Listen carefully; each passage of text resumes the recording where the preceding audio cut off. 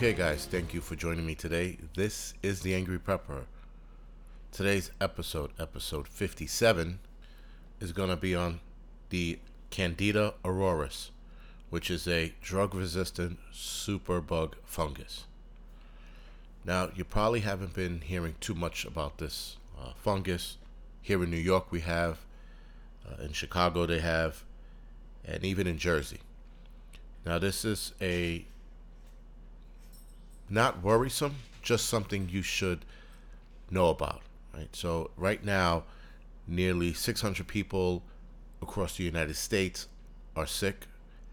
That's including 300 patients in New York State. The virus started showing its face in Japan in 2009. Now it's in 20 countries. The first 7, which were in the United States, were found in 2013 and 2016. So they're not quite sure between which year it was exactly found or noticed here in the United States. Now this superbug fungus, like I said, is drug resistant. It targets weakened immune system. So if you are sick, elderly, or a child, especially a child with a weakened immune system, you can be infected by this fungus. From the moment you are infected, the fungus takes 90 days to kill you, or the host. Sorry, it invades the brain, heart, and blood. It is really hard to get rid of once the patient is gone. Meaning, so if the patient is laying in their room, and room 101, for example, is where the patient stayed, the entire room was found to be covered with this fungus. So for them to clean the room out, they had to actually burn the room. And it's a controlled burn, so it's not setting the entire room on fire. It's just burning it where the affected areas were, which was all over the room. They had to scrape the tiles off the floor. They had to replace the drop ceilings. They had to destroy everything in the room: bed, phone, table, the tiles in the shower. So it's a pretty bad fungus. Now, this fungus has been seen in South America, Asia, Europe, and South Africa. It can attach itself to healthy people, but it doesn't attack them. Meaning, if you're a healthy person, it could attach itself to you. Now, where is this being found? As of right now, it's frequently being found in hospitals. Hospitals are seeing these. Hospitals are seeing this mostly. So if you go into a hospital, make sure the hospital you go into doesn't have any cases of Candida auris. If they do, find another hospital.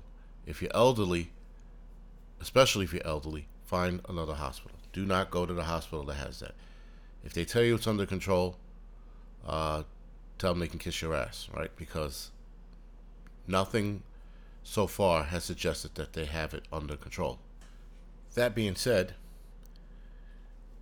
I haven't seen any updates on it. I haven't seen any new news clippings on it. It seemed to have fizzled out in the media, which is a little concerning because this is a bigger concern than the measles outbreak, right? So, I mean, the measles outbreak here in New York happened. Everyone flipped out. But I'm more concerned with a super or multi-drug resistant fungus than I am the measles. Again, the fungus is frequently found on people's skin. Screening of patients so far found 453 who had the yeast on their body but were not ill. So again, it can attach itself to someone who's healthy but not affect them in any way, which again can be alarming because all they have to do is, touch somebody else, and until that person touches somebody who has a weakened immune system. So it can carry itself across the board, it looks like. As of right now, drug companies, Big Pharma that is, has abandoned all research for some reason on these kind of drug-resistant funguses, which makes no sense. I don't understand why they would abandon the research on fungus and bacteria. That sort of makes no sense. Maybe it's too hard to figure out. It doesn't make it's like I said, I'm a little confused by that. Anyway, it more often strikes people who already have an underlying condition. Again, if you're sick, if you had a surgery done and you're in a hospital, usually when you have a surgery, your immune system is weakened because of all the drugs on board and your body trying to heal from whatever surgery you had. So like I told you before, it's 4 out of 5 patients with Candida auris had an intravenous infusion. 2/3 had wounds.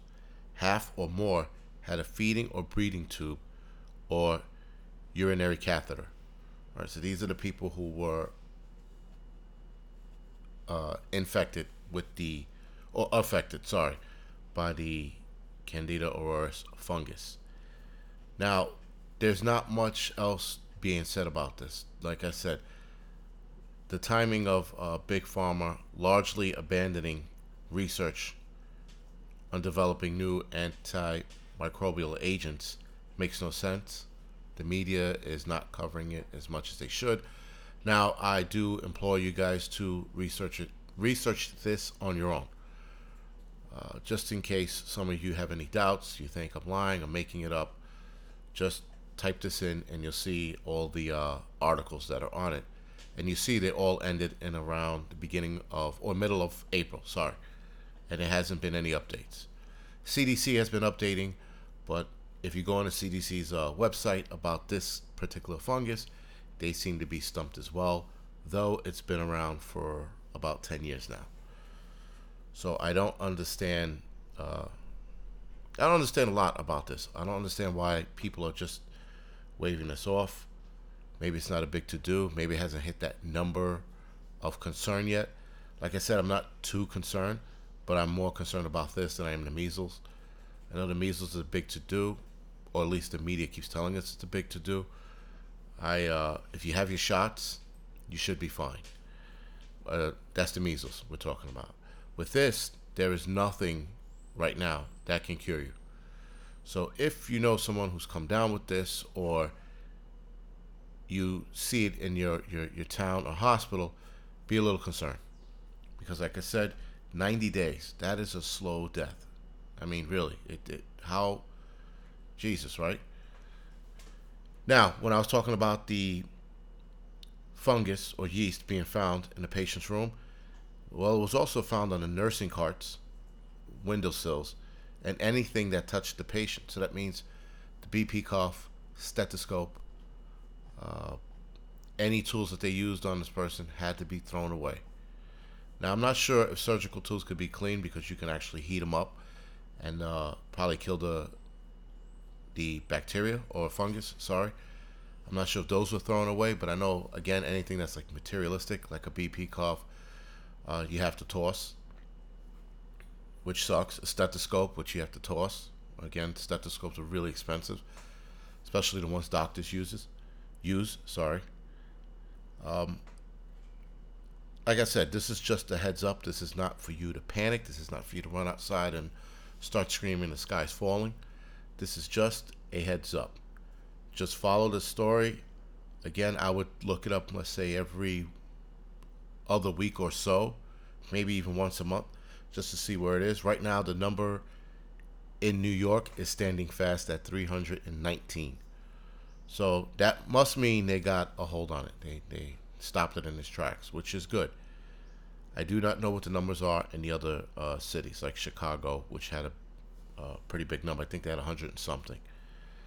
So far, they're questioning the origin of this fungus because New York was hit so hard. Like I said, 600 across the United States, 300 of that, more than half, is in New York. So they're trying to figure out where it came from. I know another 100 or so, or 90 something or so, is in New Jersey as well. So there's a bit of concern as where it started and how it got here. All right, guys. So other than that, this was just a heads up. Thank you for listening. This is The Angry Prepper. You can follow me on Instagram, Facebook, Tumblr, and Twitter. And if you do not mind, you can head over to my YouTube channel, The Angry Prepper Urban, and The Angry Prepper Outdoors, 2 separate channels, and like and subscribe to that. All right, guys. Thank you for listening.